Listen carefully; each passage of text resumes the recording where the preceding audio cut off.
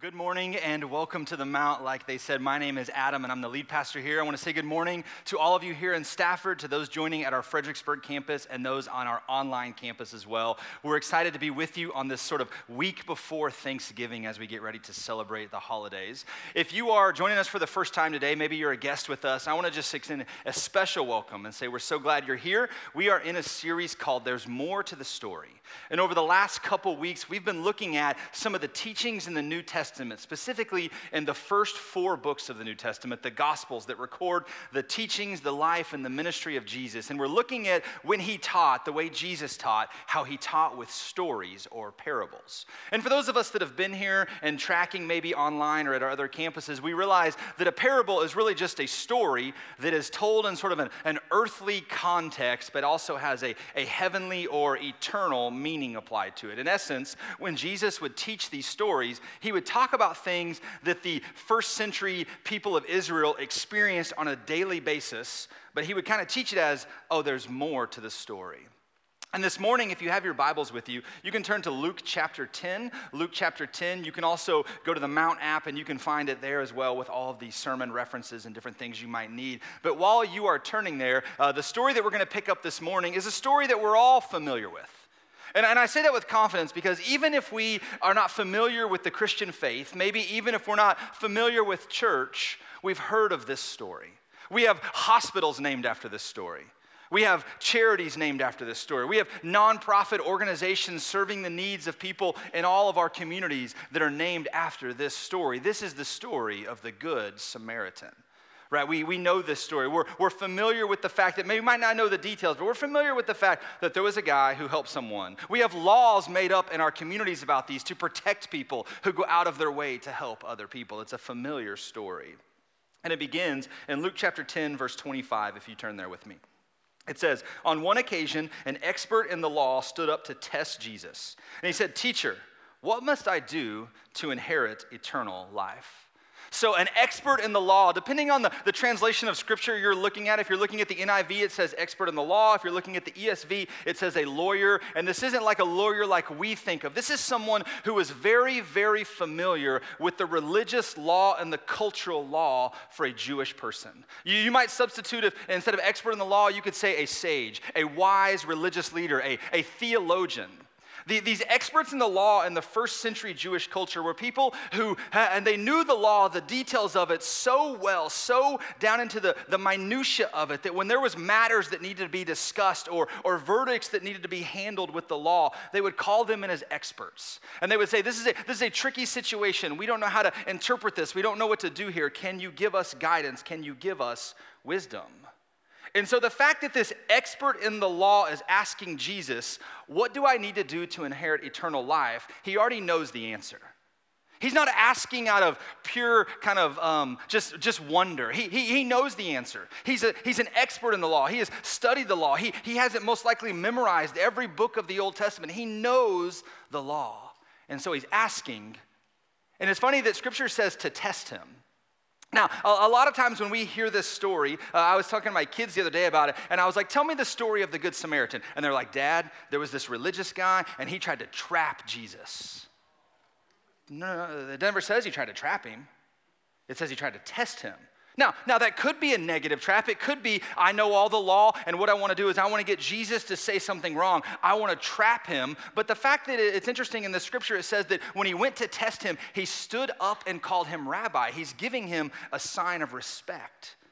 In essence, in the first century Jewish culture, what you would do is there was someone, a great teacher whom you greatly respected, and you wanted to know if they really knew what they were talking about. You would stand up and you would address them as rabbi. What he's trying to figure out is, does Jesus really know what everyone else says he knows?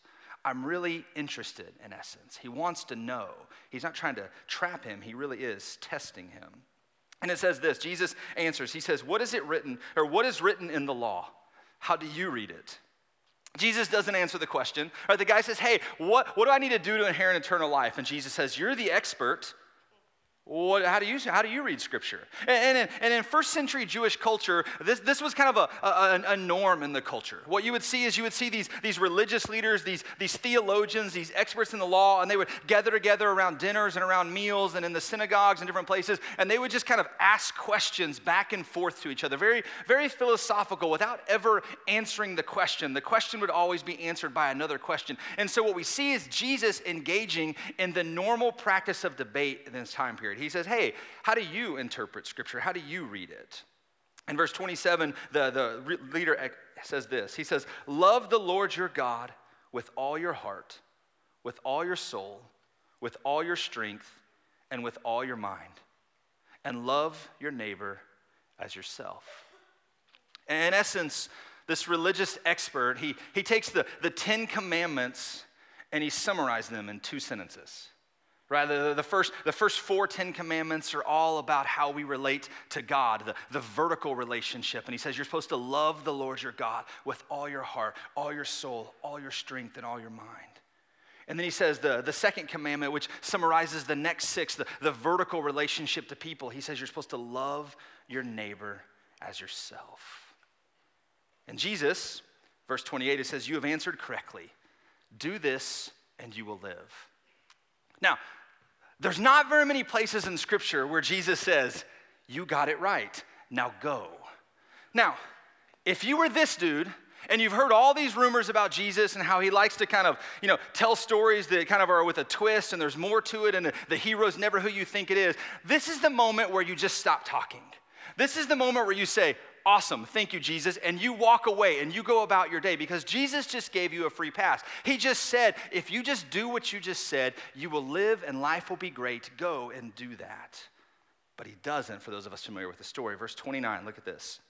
It says, but he, the religious leader, he wanted to justify himself. So he asked Jesus, and who is my neighbor? It says he wanted to justify himself, and so he asked, who is my neighbor? And several things are happening here. First, he wants to justify himself. You get the sense that he wants to know, okay, there are people in my life that I haven't been loving.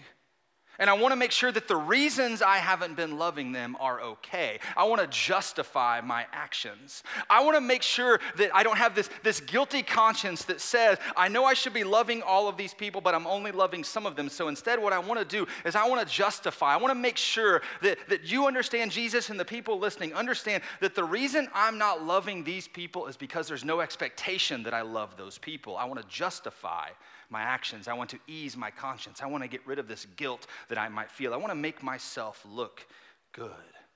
And so how does he do this? He asked a question. He said, Jesus, who is my neighbor? And remember, Jesus has just said that the key to eternal life is to love God and love your neighbor. And so this guy basically says, who exactly is, if you're saying I'm supposed to love God and love my neighbor, who is my neighbor? This is a key question. If the guy is trying to figure out what it means to live eternal life, he has to know the answer to this question. And Jesus sort of gives us a glimpse into the cultural background a couple chapters earlier about what it would look like and why he might be asking this question. And look at Matthew verse 5:43. It'll be on the screen. Jesus says, you have heard that it was said, love your neighbor, but hate your enemy. Now, for a first century Jew, living in Palestine at this time, the idea of knowing and defining who was an enemy and who was a neighbor mattered significantly, right? Because they are told you can love your neighbors, but hate your enemies.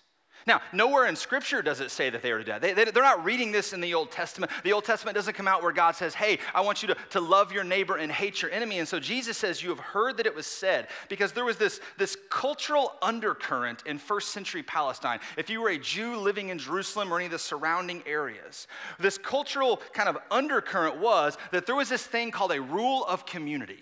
And it defined what is community and what is not. And the greatest examples we have of this definition come from the Dead Sea Scrolls that were found in Qumran. And they clearly outline the idea of these are the people that are in the community and these are the people that are out of the community. These are the people who are your neighbors and these are the people who are your enemies. Because for a Jewish person, they had to create these boundaries. They had to know who's my neighbor and who's my enemy? Who do I love and who am I allowed to hate? Who do I get a pass on loving? And so they created sort of these boundaries in their lives. They made these circles, these lines that they knew. Anyone on the inside of these lines, anyone on the inside of these boundaries is safe. And they are someone that I am commanded to love in Leviticus 19, 17, and 18. We are told that these are my family, my friends, my people I interact with on a daily basis, and even as far as stretching anyone who is a Jewish person. Those people are inside the lines. But everyone else, they're outside. They're an enemy. To a first century Jewish person, everyone who was not like them was on the outside. Everyone who didn't believe what they believed was on the outside. Everyone who didn't live like their culture was on the outside. Everyone who was on the outside was an enemy. I will love who's inside, but I'm allowed to hate those on the outside. And this is the context where the guy asks, who is my neighbor? He's asking Jesus, how do you define the boundaries of my love? In other words, what's the limit to my love? Or in other words, let's take this a little deeper, right? Who do I not have to love? How little do I have to love and still be okay according to the letter of the law? Who can I hate? Who can I avoid? Who can I despise? Who can I say I want nothing to do with and still be okay in the eyes of God? How tightly must my boundary be? Where's the line? In other words, the guy's asking, how much is enough? Right? How much is enough? When it comes to my love, how much is enough? And here's what's interesting. I think you and I, all of us, do this each and every day. We see in Scripture, right? Those of us that profess to follow Jesus, we see in Scripture where it says, hey, you are to practice spiritual disciplines. You are to engage in meditating on Scripture. You are to be a people of prayer. And we say, I get that, God, but how much is enough? Like, where's the line? How much Scripture do I need to engage with and still be good? How much prayer do I need to engage with and still be good? Like, where's the line? How little can I really do? In the area of sexual purity, where we see in Scripture where it says we are to flee from sexual purity, and we're like, I get that, I'm supposed to flee from it, but God, how much really? Where's the line? Where do I get a pass? Where's the boundary? Where's the spot that I can say I can do this, but I don't have to do that. I can stop right here. We see in Scripture it says to honor your mother and your father. And we say, but how much, to what extent? What if my parents do this, or this, or this? When do I get to cut them off? We see in Scripture where it says, guess what? Husbands, you are to lay down your lives for your wife. And we say, right, I get that, but how much? Like, when can I stop and think about myself? When can I be selfish a little? Wives, you are to be submissive to your husband. I get that, but where does it stop? Where's enough? I just wonder this morning, where's an area of your life where you're creating these boundary lines, these guardrails, and you're saying when it comes to following Jesus, in essence, how little do I really have to do and still be okay? That's what he's asking. Who is my neighbor? How little do I really have to love and still be good with God? And I feel like that's our heart sometimes, in all different areas of our spiritual life. What about you? The parable continues in verse 30. And so in reply to this question, he asks, like, who is my neighbor? Jesus doesn't just tell him. It would be much easier for Jesus to say, your neighbor is X, Y, and Z. Jesus, like he always does, tells a story, right? It says, in reply, Jesus said, a man was going down from Jerusalem to Jericho when he was attacked by robbers. These robbers stripped him of his clothes, and they beat him, and he went away, leaving him half dead. So Jesus tells this story that many of us are familiar with. It's about a guy who's walking down a road from Jerusalem to Jericho. This road, immediately when he tells this story in the first century context, everyone would have been like, oh, bingo, we know exactly what road you are talking about. This road that went from Jerusalem to Jericho was one of the most dangerous roads in the Middle East at the time. In fact, most scholars had the nickname for this road, the Path of Blood, or the Way of Blood, because it was so dangerous. This path went through these kind of uninhabitable, kind of, desolate, deserted kind of wasteland of places. As Jerusalem said, about 2,500 feet above sea level, but Jericho was about 800 or 700 feet below sea level. So in a matter of 15 miles, you're descending almost 4,000 feet down as you walk through this uninhabitable space. And what would happen is robbers would just wait on this road because they knew this road that many, many people traveled this road. It was the major hub from Jerusalem to Jericho. In fact, most scholars would say that the majority of the priests in Israel lived in Jericho, and they had these kind of like rotations where they would have to go to Jerusalem to serve for a week at a time, and on their way home, they would be taking money back to the local synagogue in Jericho. So the robbers would wait there to rob the priests and different people as they passed through. It was dangerous. It was just desolate. And the story is that this man is walking down this road. We don't know which direction he's going. We think it's Jerusalem to Jericho, from the way we look at it most times. As he's walking this road, some robbers, ambush him. They come up on him, and they beat him up. They strip all of his clothes. They rob him, and they leave him half dead. Not quite dead, but, if you saw him, you don't really want to, you're like, maybe he's dead, maybe he's not. I don't really know. There's a lot of blood. There's a lot of bruises. I'm going to continue walking. Verse 31, that's exactly what happened. A priest happened to be going down the same road, and when he saw the man, he passed by on the other side. Now, if you're the half-dead man dude, and you see the priest, maybe he can see it. I mean, he's not fully dead, so maybe his eyes are working. If you see the priest walking, your kind of heart starts to beat faster because you're thinking, finally, the people who are supposed to love people, the people who are supposed to care about people, the people who are God's servants in the temple and the synagogues, the people who are the priest, one of them's finally walking by, surely this person will stop and help me. It's his job. It's what he does. It's who he is. This is the guy that walks around 3 or 4 times a day reciting how great the Lord is and how we love him and how we love our neighbors. But the story in Jesus says he just passes him by. He just keeps on going. Verse 32, and so too a Levite, when he came to the place and saw him, he passed by on the other side. And so you have this guy, and we don't know, we assume he's a Jewish person. He's beaten up, he's left on the side of the road, and a priest walks by, and next comes a Levite. And if you're not familiar with what a Levite was basically an Old Testament kind of worship leader. They were like the Lou and Becca of the church at that time, right? Like they show up, and it's like, okay, like the priest walked by, come on, these people at least still, they sing great songs, they lead worship services, they're good, they're gonna help me, right? Surely these people are going to help me because these people also serve the Lord, they follow God. But no. Just like the priest, the Levite just passes right by.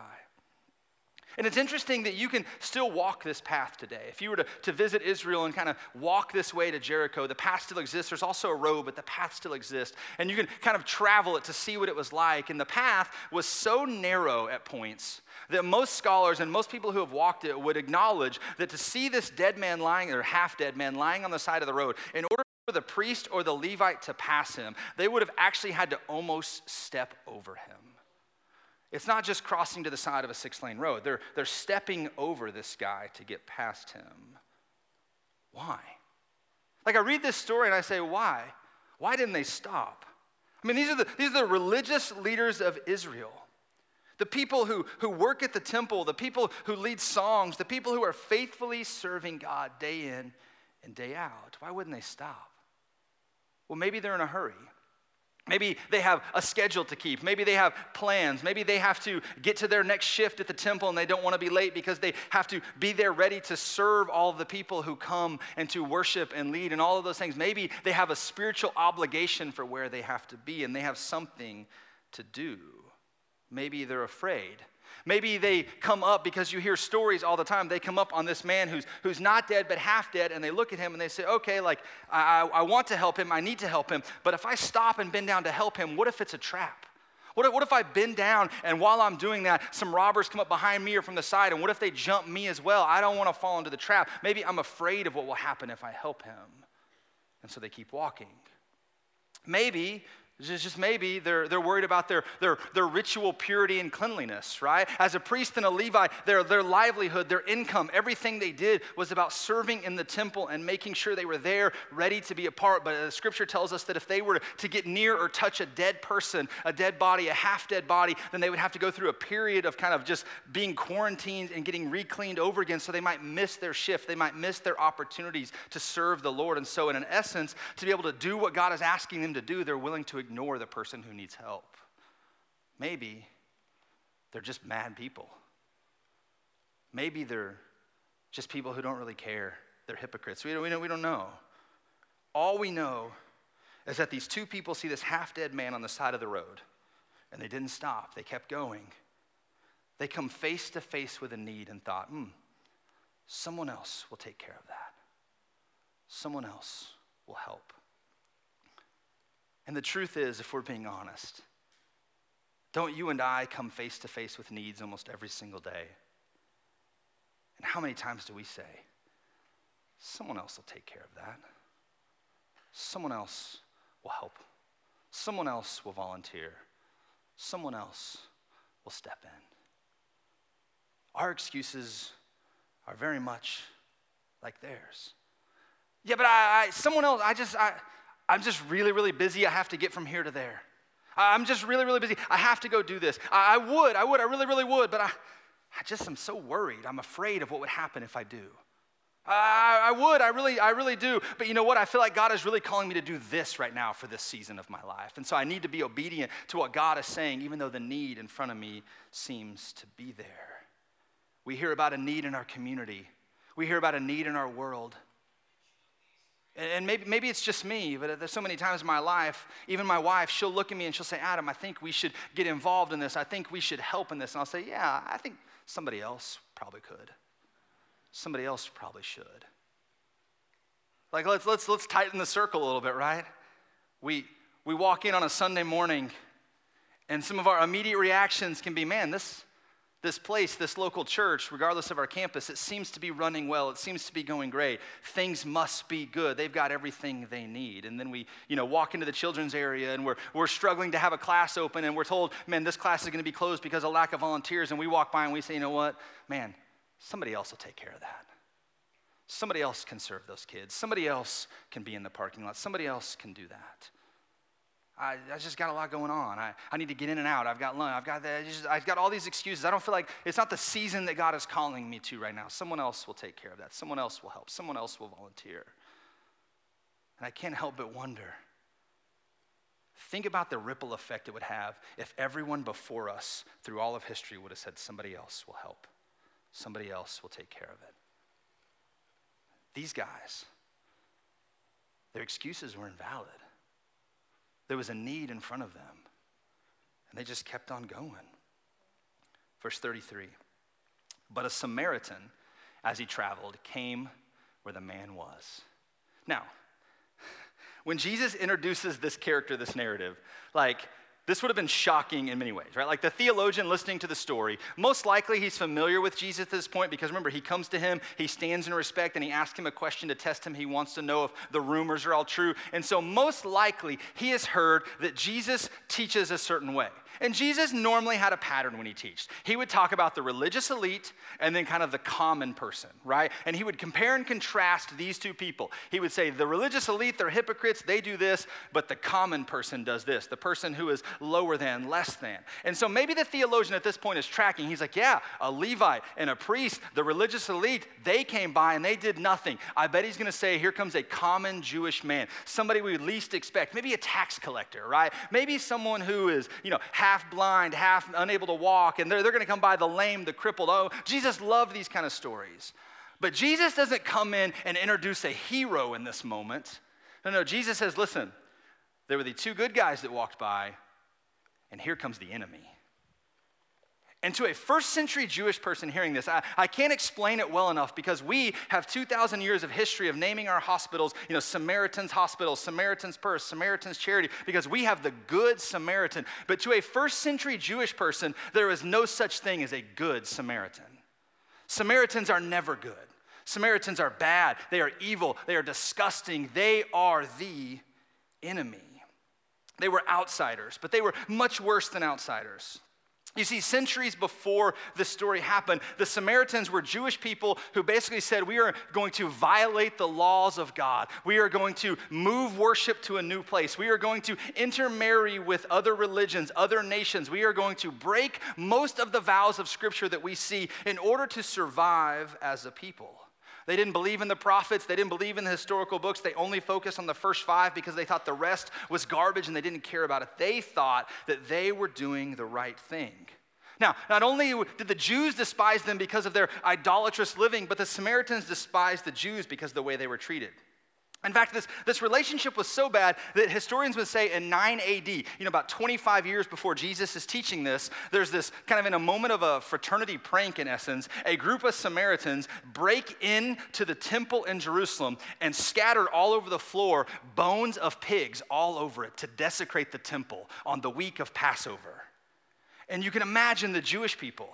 They're furious, they're in anger, they can't use their temple on the most holy week there is. And so there's just this anger that begins to build and build and build.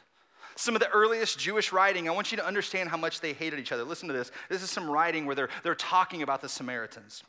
It says, there are 2 nations that my soul detests, but a third nation that's not even a people. Those who live in Seir and the Philistines, and those who live in Shechem. In other words, there are 2 nations I despise, and one I won't even call people. They're subhuman, they're less than, they're half-breeds. Another example, it says, he who eats the bread of a Samaritan is like one who eats the flesh of a pig. If a Jewish person killed a Samaritan man, normally murder meant death penalty. But if you killed a Samaritan, you got off because you helped out the Jewish nation. This blood was deep.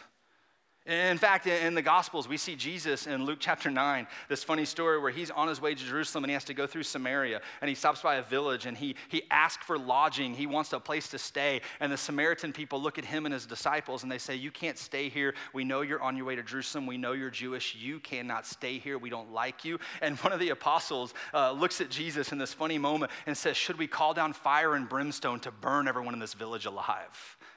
Like they were so despised that even the disciples were ready to kill out an entire village through prayer. It's also quite possible that the Samaritan, if this would have been a true story, when he's walking by and sees a Jewish man on the ground, he would have begun to laugh and said, finally, a Jew gets what he deserves. These people hated each other. They were enemies. So verse 33 continues, but a Samaritan, as he traveled, came where the man was, and when he saw him, he took pity on him. Some of the translations of the Bible, the New Living Translation says he felt compassion. I love that. The idea here is that he saw him and there was a crucial shift in his heart. While the priest and the Levite walked by, they saw him and stepped over him. The Samaritan saw him and he felt compassion. He felt something. And what we see in this story is we see that Jesus is saying, listen, when it comes to loving your neighbors, it's not about defining who is the neighbor necessarily, and we're going to talk about that. It's about feeling others' pain. It's about seeing the situation, the plight, the circumstance that others are in and feeling it in your heart, because when you feel it in your heart, it leads to action. It leads to compassion. And look what he did. It says verse 34 and 35, he went to him and bandaged his wounds. He poured oil on and wine. Then he put the man on his own donkey. He brought him to an inn and took care of him.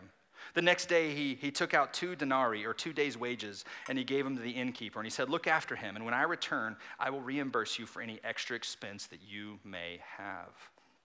He went the extra mile, right? He could have helped. He could have done something and just said, man, I'm so sorry for you. Let me bandage you and help you get up. No. He inconvenienced himself to help this man. He got off of his donkey and put the man on his donkey, which meant for the next 15 miles down a hill of 4,000 feet, he had to walk leading a donkey with a man who's half dead on it. He gets to the inn and he says, listen, here is some money. Take care of this guy and let him stay as long as he needs. I don't care how much it costs. I don't care the expense. When I come back, I'll pay the bill in full. He inconvenienced himself to help this man. He was willing to go out of his way to do what was necessary to make this man safe.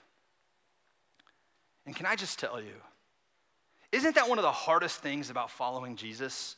Is the number of times he tells us to inconvenience ourselves. The number of times he tells us to get out of our comfort zone. Just this past week, I guess a week or two ago, my family and I, we visited New York City for the first time. And we were over in Brooklyn across the bridge, walking around as a family on our way to take some pictures at this bridge that everyone wants to take pictures at and then go eat lunch. And as we were walking, there was this older man, maybe 60, 70, maybe even older than that. And he was on the side of the road changing his tire. And I saw him, my kids saw him, my wife saw him. And as we're walking, my wife, in the loving way that she normally does, she said, Adam, I think you should stop and help this guy. And I should have. You know what I said, though? I said, yeah, he seems like he's doing okay, and I don't really want to get my shirt dirty knowing that we're going to take pictures and eat lunch. I don't want to inconvenience myself. I can't be the only one in the room, right? I want to help people. I want to love people. I just don't want to leave my comfort zone. I just don't want it to affect me. Because I've got excuses just like the Levite and the priest.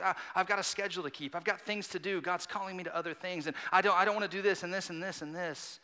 But this guy looks at him and feels compassion and then inconveniences himself to the point where it cost him his time and his money and he had to walk. Remember, we love to create these artificial boundaries, these lines in areas of our life with Jesus. Why? Because as long as we're in the lines, in the boundaries, we can stay comfortable. You see, that's what's crazy about this parable. Is yes, the parable is about loving people, it's about defining who your neighbor is, but more than that, it's about the definition of what it means of who is an enemy and who is a friend. And for a first century Jew, that would have been, who am I comfortable with and what is an inconvenience? What Jesus is saying is he's saying, listen, when it comes to following me, when it comes to walking with me, you need to be willing to not build these fake boundary lines, these artificial things that hold your comfort in. You need to be willing to erase them and move them because I am calling you to a life of inconvenience.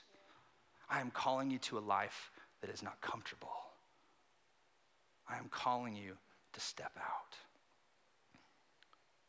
The lawyer says this. He wants to know his obligation to love. He wants to create these boundaries, and Jesus obliterates these ideas. We see this when Peter wants to know, how much do I need to forgive, and then I can stop forgiving, and Jesus says, no, you need to forgive forever and ever and ever, in essence, right? Because Jesus doesn't want us making these boundaries in our lives. He wants our obedience to him to be an inconvenience, to be uncomfortable, to step out even when we don't want to.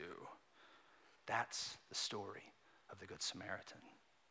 Now, this would be the time for a lot of us, years ago when I would preach this story, and I would say, now, who in this story are you? And you'd be like, okay, maybe I'm the Levite or the priest. Maybe I'm the person who, when I see someone who needs help, I just walk right over them because I've got my excuses.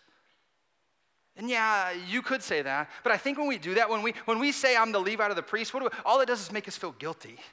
All we do is feel bad, and we just say, man, I'm a horrible Levite, I'm a horrible priest, I don't know what to do. Maybe I need to be like the Good Samaritan. And so what we do is we look at the Samaritan who tried to love someone, and we say, okay, I don't want to be guilty, I don't want to feel guilt, I don't want to feel shame, I don't want to be like the Levite or the priest, therefore, I'm going to act like the Good Samaritan. I'm going to start doing what he did. And for the next day or two, every time I see a homeless person or a person on the side of the street, I'm going to give them $1, I'm going to buy them some coffee, I'm going to help everyone I can, I'm going to support a child in another country. I'm going to be this loving, kind person. And we try and we try and we try, and we all know what happens after we do it for a couple weeks or a couple months. We stop doing it.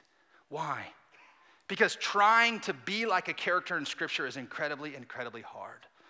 And I don't think Jesus told this story so that you and I could, one, feel incredibly guilty about our lives and then begin to try harder. The gospel actually wants us to try less and to believe more, right? And so here's what I wonder. As I read this story and I think about this story, I don't necessarily identify myself anymore as the Levite or the priest, but I also don't want to be the Good Samaritan. Because when I read this story, what I recognize over and over again as I mature in my faith is that I'm the man on the side of the road. Has anyone else in the room ever had a moment where you feel like you're just done? And you're just on the side of the road and no one seems to care, and it seems like everything you do is a failure and you are an enemy to God. Anyone else ever spend years of your life being alone, thinking you were taken care of but you weren't and you were just left there? Anyone else ever been on a road they knew wasn't a good road and you probably shouldn't have been on, but you didn't think anything would happen to you, you would be okay? You didn't think you'd mess up. You didn't think the plans would fall through. Anybody else ever had a season where they felt dumb, they felt exposed, they felt shameful, they felt naked, they felt helpless by everyone who was walking by whose lives seemed to be so much better than theirs? Anyone else ever been hanging by a thread every day just to feel like no one even sees you in your mistakes? Anyone remember the first time Jesus looked at you and saw you on that road? Anyone else remember the moment where you were helpless, naked, and Jesus bent down and picked you up? Anyone else remember the moment that Jesus inconvenienced himself and said, let me help you. Let me take you to a place of warmth, of shelter, and of comfort? Anyone else remember that moment where Jesus looked at your Father and said, he's mine. I don't care what it costs me. I don't care how much I have to pay. He or she is mine. You and I, we're the man on the side of the road. And Jesus is the one that comes when everyone else walked past us, when everyone else cared, and he picks us up and he takes us to the Father and says, you are loved and you are cared for. And listen, it's only when we see ourselves as the man on the side of the road that we begin to realize that when we see others on the side of the road, that our scars are the same as their wounds. And we need to go and we need to say, I've been there. I know what you're going through. I know what it feels like. I know what it looks like. Let me pick you up, because there was one who is greater that picked me up one day in my life. And I will pick you up and I will take you to him and I will say, he is mine. Watch over him, whatever he needs. Listen, why? How do we define our neighbor? We remember who we were. And in our heart, the only excuse is to love others the same way because of who we were. Let's pray.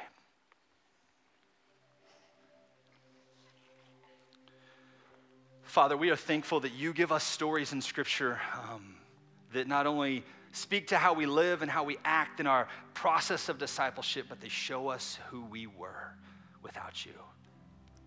God, this morning we confess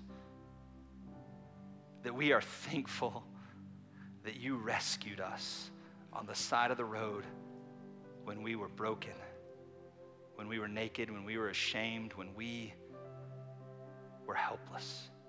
God, you picked us up. Your Son inconvenienced himself so that we can live. God, we pray that we are the type of people who don't build boundaries, that don't try to stay in our comfort zone, but instead we look at people around us and our spiritual life as a change of heart. And we run to you in full devotion and full obedience. Jesus, we are thankful for you and your life and your sacrifice. Amen.